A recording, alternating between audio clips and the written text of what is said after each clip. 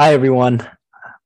I'm back. I'm recording my first podcast in over a year. I'm excited to be back. I apologize to my audience for not releasing podcasts in a while.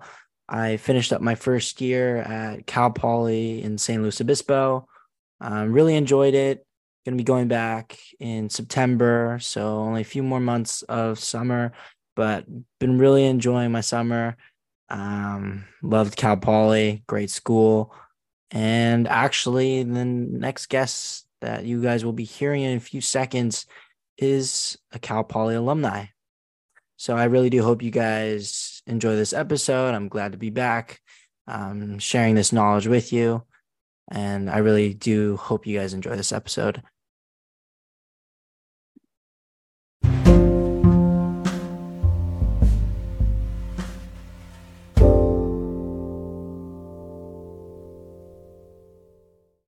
Hi, everyone, and welcome to the Finance Z podcast, episode 18. Today, I am joined by another amazing guest, Mr. Robert Park. Mr. Park has had a fantastic career in the business world. Mr. Park is currently the Chief Financial Officer of Dolby, the number one audio company in the world for entertainment technology. Previously, he also served as the VP of Finance for Chegg, PayPal, and Blue Jean Networks. In 2021, Dolby was named to Fast Company's prestigious annual list of the world's most innovative companies and consistently among the top-ranked companies leading the music industry forward. Robert began his finance career with Ernst & Young, one of the big four accounting firms, serving numerous technology clients. Robert holds a bachelor's degree in business administration with a concentration in accounting from Cal Poly in St. Louis Obispo. Mr. Park, welcome, and thank you for joining the podcast. Thank you. Thank you for having me, Logan. Of course. Now, before we dive deeper into your career at Dolby and also the corporate world, I'd like to discuss your early career. So I'd love to hear your story on kind of how you got into accounting and finance and kind of how that led you into everything. Great. Well, first, great to be here, Logan, and congrats on your podcast and the impressive list of interviews you've had on so far. I'm going to bring down the average, but I always try to support my fellow Cal Poly Mustangs whenever I can. Of course. Really what got me into accounting and finance really comes down to three things. First, accounting is a universal language of business. It's the best way to learn how to read financial statements. And it has been since the beginning of time. Without double entry bookkeeping, there would be no Western civilization. I always joke about that. But, second, accounting is, or at least it was before Enron, one of the most trusted and respected professions out there. And then third, and you can probably appreciate this as a freshman there, for me, it was all about getting the job. I was at Cal Poly 30 years ago, and we were just coming out of a recession. The job market was tight, but not for accounting. The job placement for accounting, I think, was in the high 90s. And I got my job offer at the end of my junior year. So, I had nothing to worry about getting a job my senior year, where a lot of my classmates were struggling to, find that first placement. So, those three factors really led to me thinking that accounting and finance are probably the best way to go. That was my decision. Well, I find that very interesting just because, I'm like myself, a freshman, and I have a lot of friends that are freshmen, and they were kind of debating between accounting, finance, and then you have something called information systems that I found out existed this past year. And everyone has talked very highly about accounting, but I think the main thing that everyone talks about is how stable it is and how you can work hard, learn the fundamentals and then go straight into hopefully working at a big four. And you do, get compensation for that. So I think that plays a big part in it. Is that correct? Yeah.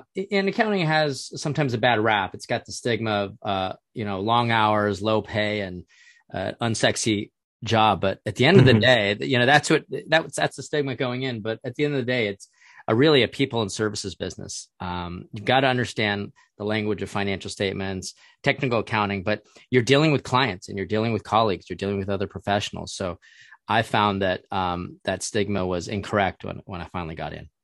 Awesome. Yeah. So after graduating from college, you joined Ernst & Young, also known as EY's audit group.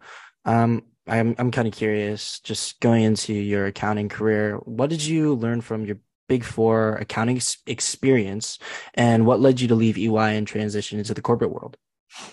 Yeah, great question. First, I'm so old. It was the big six when I joined the firm. I know That's it's right. four now. But looking back, I learned so much from my experience at EY. A few things. One, first of all, it's technical accounting. If you Mm, don't know technical accounting, you probably shouldn't be one of the firms. But more than just textbook technical accounting, it's how do you take that accounting and apply it to real world business situations? Second, I was in the Bay Area office in Palo Alto and San Jose, San Francisco. So I learned a lot about software, hardware, and SaaS growth businesses. I learned how they work. I learned how they make money, or in some cases, don't make money.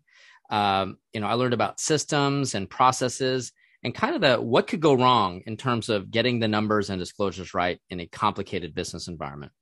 But what I really appreciated was how to deal with other professionals. Big Four is a services business at the end of the day.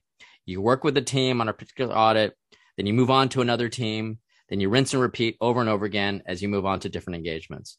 So you end up working with different teams and different clients who have different styles and different personalities, and they all have different issues. So you need to be tenacious about managing different projects, how to manage client issues, how to delegate work and work across swim lanes, and how to effectively communicate with these different personalities, different styles, and communicate succinctly and effectively. And I think the 6 years I was at the firm, I learned a lot by doing and watching.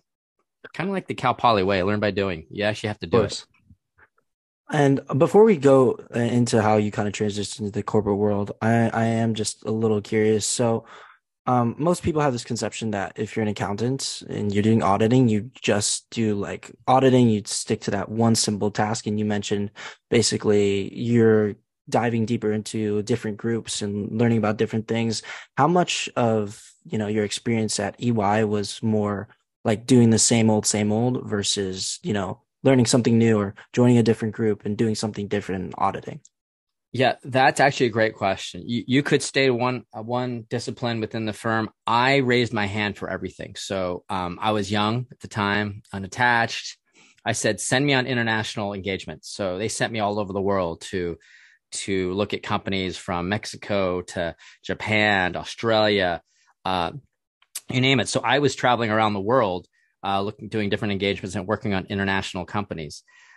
What I also did was I raised my hand and said, "Hey, let me try internal audit." So I did some external and I tried some internal audit just to get to know a different discipline or a different look at the company.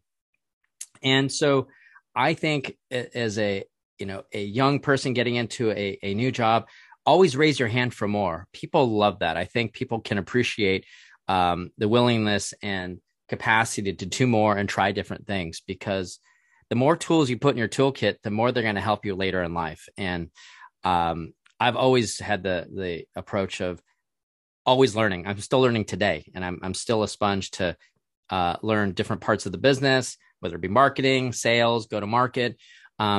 There's always more you can learn, and then you take those learnings over 30 years for me and apply it to the real world. And in terms of what led me to leave EY after 6 years and then transition to the corporate world, it was a unique opportunity, to go from auditing different companies to being the chief accounting officer of $1 billion software subsidiary, of a Fortune 500 company. And it was in Atlanta, Georgia. So it was kind of a big opportunity, a big job in a different location. It was a stretch, and I thought it was very compelling.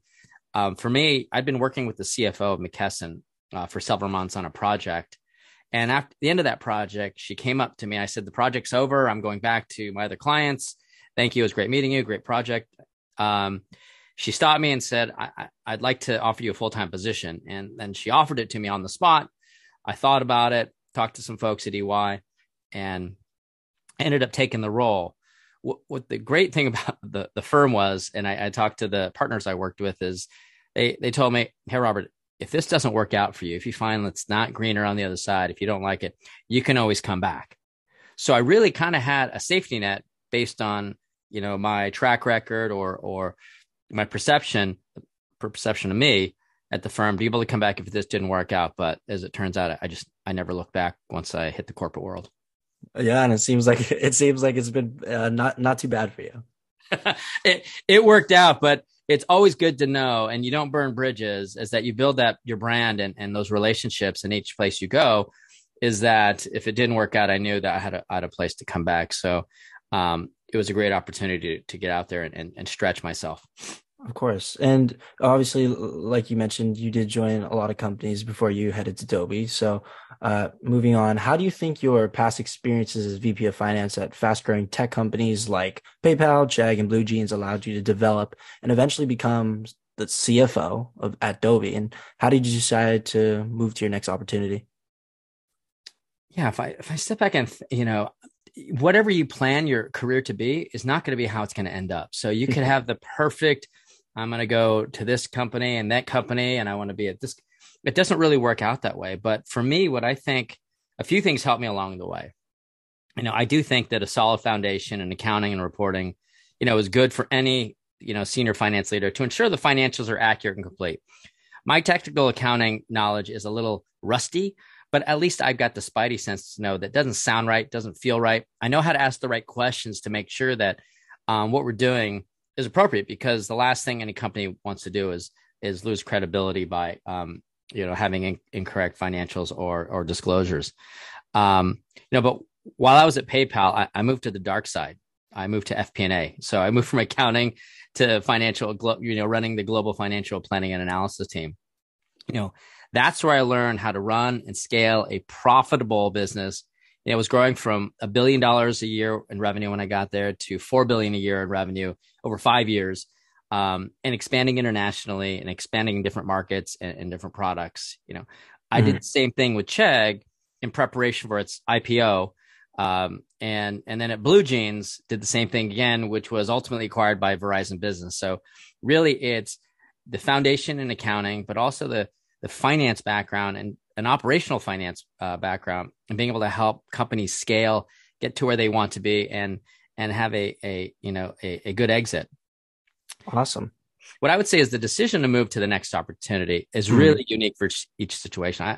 I don't think there's a playbook for that.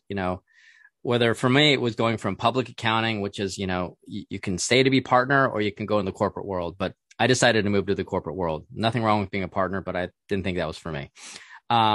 Moving from accounting to finance and FP&A and strategic finance, that's a different move. You have to also look at the opportunity in front of you. Is that a company you can believe in the mission? Do you value that? Can you add value at that company and also learn from it? So when you go to the next opportunity, it's two things. One, do you feel like you can add value in that position? And two, it's not just can you add value, but are you also going to grow and learn new things? In each move, I generally bite off more than I can chew. And then my approach is I chew like hell to get through it. So each move is a stretch step, and that stretch step, you just have to get through it. Gotcha. Awesome. Yeah. And I guess moving on, well, actually, I was pretty curious. So what was the story? Like, how'd you get named the CFO of one of the biggest companies in the world? Did someone just give you a call? They were like, hey, Robert, do you want to be the CFO, or did you apply? How did it kind of work? In these kind of roles, you don't apply. There's no application. You're not a job posting for CFO. In all of my moves, I've never applied. So I've always had a call, either a warm introduction from someone who's worked with me in the past, executive recruiter who's worked with people who've worked with me. But that's generally how most of them call. You get multiple calls every week, and it's like playing poker. You got to fold like 90% of the time, 95% of the time. And I got the call from Dolby as they were looking for a CFO. The former CFO had been there 10 years. He's retiring. If you look at the tenure of the Dolby executives, a lot of them have been there a very long time, because it is a great company, as you said, a great company to be. And the last CFO had retired after a great 10 years at the company. So they needed someone to help them through the next stage in its life. And so I got a call. I talked to some folks, and it worked out. Awesome. And I guess going into Adobe and, industry related questions in the role of CFO, started off when someone hears the company Adobe, they think of amazing sound quality at the movies or home theater.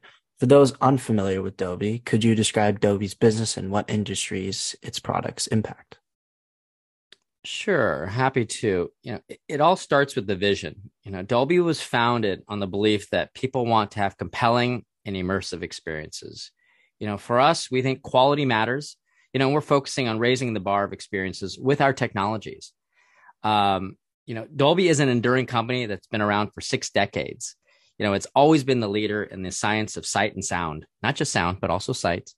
We've gone through several technological shifts and we come out stronger each time. We make consumer experiences, entertainment experiences better for device makers, content creators, now content distributors, and now developers to be able to create that immersive experience. I always say to people, we don't make the TVs, we make the TVs better. We don't make smart speakers, we make smart speakers better. We make the laptop better, we don't make laptops. So we make all the consumer electronic devices, probably the things you have in your ears today, things you have in front of you, things you watch in the living room, and also your car. We make that experience for sight and sound much better.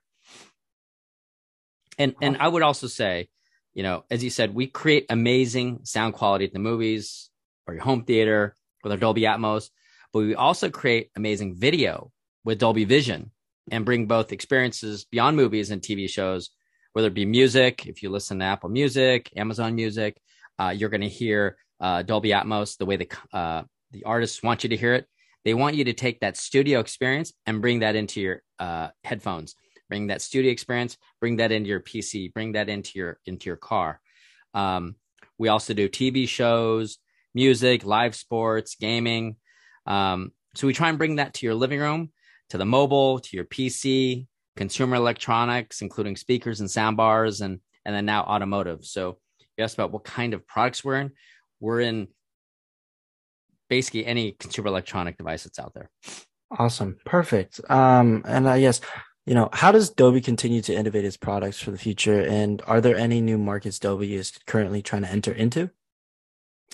Yeah, innovation, is a huge part of the Dolby brand. It's also in our name. We're Dolby Laboratories. And so, the marketplace is continuously evolving and we need to evolve with it or even get in front of it to remain, relevant. And if you think about the landscape changes and how Dolby has adapted over time, let's just go way back in time. Starting in theaters, you invented stereo and cassette tape noise reduction. Okay, that's before your time, Logan, but that's what we did. Star Wars was the first major motion picture in Dolby stereo in 1976. I actually was around for that. Then technology shifted from, VHS cassettes to DVDs to Blu-ray, and optical disc drives and PCs to be able to play these CDs and DVDs. And then we had to continue to evolve through streaming and streaming services and the ability to have people create content, music and TV and movies in our technology, which is Dolby Atmos and Dolby Vision. And then, as I mentioned earlier, we just started including Dolby Atmos in cars. So you can have the most immersive experience in music and podcasts while you drive to have that spatial audio experience. Awesome. Great. And then I want to dive deeper, of course, into your role as CFO. This chief financial officer is one of the most important members of a company's leadership team. Can you explain? And I know even sometimes I am confused, but I'm sure plenty of people listening to this podcast don't exactly know what a CFO does. So can you explain what are CFO's most important roles and how do you implement your vision, whether it be efficiency, cost management, or profitability? My perception is, CFOs oversee financial planning, accounting, and possibly interface with Wall Street and advise CEOs. So if you could dive deeper into that for me, that would be great. Sure. As you stated, I oversee financial planning, I interface with Wall Street, and I advise the CEO on strategic decisions. But I also oversee tax. I oversee treasury, particularly when a company makes money and it's public. We make money and have healthy cash flows. You got to manage that. I also oversee internal audit and then IT, information technology, as well as cybersecurity. So I always say, they think of bean counters. You bean count. Well, I say we do more than just count the beans. We help grow the beans. If you step back and helicopter up, the overarching goals of the CFO organization, are to accelerate profitable growth by ensuring the company's operations run smoothly and effectively, and enable them to achieve the goals and get desired results. And how do we do that? One is drive effective decision making that's either data driven or smart, and allocation of capital. How are we allocating capital to invest in the business to improve shareholder value and for sustainable growth? As an IT and everything else, we have to align the infrastructure with the needs of the business. What systems do we need? Do we need equipment? How do we get thousands of employees around the world to communicate? What kind of tools do they need? What kind of applications? So getting the infrastructure based on the needs of the business. And then really what finance is supposed to do is align the long-term strategic goals with long-term financial plans, bring that into the short-term operating plans, and monitor the business performance and adjust when necessary. So it's sort of a rinse and repeat. Have a 5-year goal out there, have a 10-year goal. What does that look like? What does success look like? And then what are those measurements along the way? And that measurement, you tear off one page, that's your budget for next year. That's a starting point. And then you look at the facts on the ground and you make adjustments based on the landscape, performance, where we are, capital, and make those decisions. So it's dynamic. It's not sort of there's nothing chiseled in stone. You've got to be agile when you're in a marketplace like we are. In the world, anywhere, it's constantly changing, and you've got to change with it. Totally. And let's obviously talk. Dolby is a public company and trade on the stock market. So as a CFO, how do you manage the company's relationship with Wall Street to attract more investors, improve the stock price, and possibly raise capital if needed? Yeah, on that last point, we've got a lot of cash, no debt, and we have healthy cash flow. So we don't have to raise capital, but we have the capacity to. So people are always coming to me to try and loan me money. The rates are a little high right now. But one way to increase investor and analyst engagement is to get out there and be clear and consistent telling the Dolby story. What people really appreciate is being clear and consistent, not changing the story every quarter, not having pivots all the time, but really compelling and talk about why it's a desirable company to invest in. And that's what we do and try and do over and over again. We do that through our quarterly earnings cycle, which I'm going to do and I'm in the middle of in the next month or so. But we also engage through investor conferences. There's investor conferences where you go and present, you meet investors in a large room or one-on-one, two-on-one, and then try and match their investment philosophy with your company. If it's a good match, you should invest in it. If we're not what you're looking for, if you're looking for a high growth company that's burning a lot of cash, we're not the right company for you.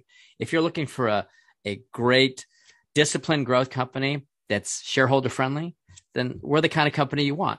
And so you don't want a mismatch of investors that have a different philosophy than what you can deliver. So we do that again through investor conferences and roadshows.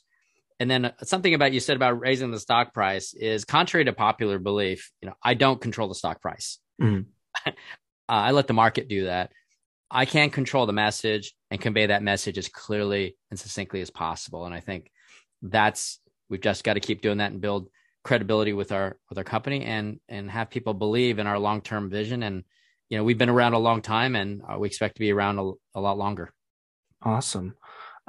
So obviously I want to dive deeper into, kind of the challenges of being CFO. So what has been the hardest challenge or financial challenges that you have faced being CFO of Dolby? Yeah, I would say it was the last couple of years has been extraordinary in terms of what's going on with the macroeconomic environment coming off of the COVID period of COVID on, COVID off, recovery, demand, no demand, inflation, high inflation, and the impact on consumer confidence and consumer spending and people going to the movies. And then the geopolitical climate of what's going on with a lot of conflict and challenges around the globe. And so how do you navigate those waters while maintaining what you need to do in terms of that long-term vision of sustainable growth? And so that has been, honestly, the last 2 years has been a big challenge, not just for Dolby, but I think for any company you would talk to. The last couple of years has been extraordinary in all the different moving parts that have an impact on your company and what that might do, and how do you react to it, and how do you prepare for it. It's an uncertain world, so people who think they have a handle on it, it's hard to say. So you need credibility in terms of, we can see based on the facts in front of us, and we make the decisions based on the best information available. But it was a very challenging time. I got it. Great. And I guess, what is, well, one piece of advice or any advice you would like to have been given when you first became CFO of Dolby? Advice for people who, advice for people who want to become a CFO or want to get in this career. A few things, like there are a few things that really, I think, have helped me. And I think as I see the people who move up quickly and are star performers, is they have certain traits that are common. Is one, they have endless intellectual curiosity, asking a lot of questions, right? Asking the right questions. I always say, ask the 5 whys. When someone tells you something, if you ask the 5 whys, you'll get to the root answer of what they're trying to get to. No one has ever been fired for asking too many questions. Find out how the business works and ultimately how it makes money. As you said before, do stints in different functions to build new skills and experiences, whether it be accounting, finance, investor relations, treasury. Try different functions so you get a different lens into the business, so you can learn more about the business. That will only help you. So I think having that intellectual curiosity, asking lots of questions, don't ask the same questions multiple times, but ask a lot of questions to really understand the business is key. Second thing I would say, if you want to move up in the world, and whether it be finance or any job, is you kind of have to fight that imposter syndrome. You're naturally going to have fear, and doubts anytime you try something different or something bigger, a bigger role. As I said before, I bite off more than I can chew, and I chew like hell to get through it. There are always going to be someone smarter than you. There's always going to be someone with more experience than you, but you got to make sure that there's no one out there that can out hustle you. So just need to put in the elbow grease, have a lot of grit, and get through it, and fight that imposter syndrome. You've earned the right to have this bigger role. Take it by the horns and just get through it. Awesome. And then third is, don't fear making mistakes. Mm-hmm. I just say, don't keep making the same mistakes. There's a saying that they say good judgment comes from experience, and then most of that experience comes from bad judgment. And so think of a mistake as a learning experience. And I'll make mistakes today, I'll make them tomorrow, but they won't be the same mistakes I made yesterday. It's constantly learning. And most people would say they learn more from their mistakes than their successes. But don't be afraid, and don't be afraid to take a risk, because it might be a mistake, or you might be taking a risk. You'll learn right away whether you went beyond your skis or whether that was the right call. Awesome. Great. Mr. Park, thank you so much for your time and sharing your knowledge and wisdom of business and careers to the next generation. I'm sure our listeners gained a lot from our conversations today. It was a pleasure speaking with you. Thank you so much. Logan, it's great. Thanks for having me again. And I'll see you at campus next time I come to visit my son. Will do.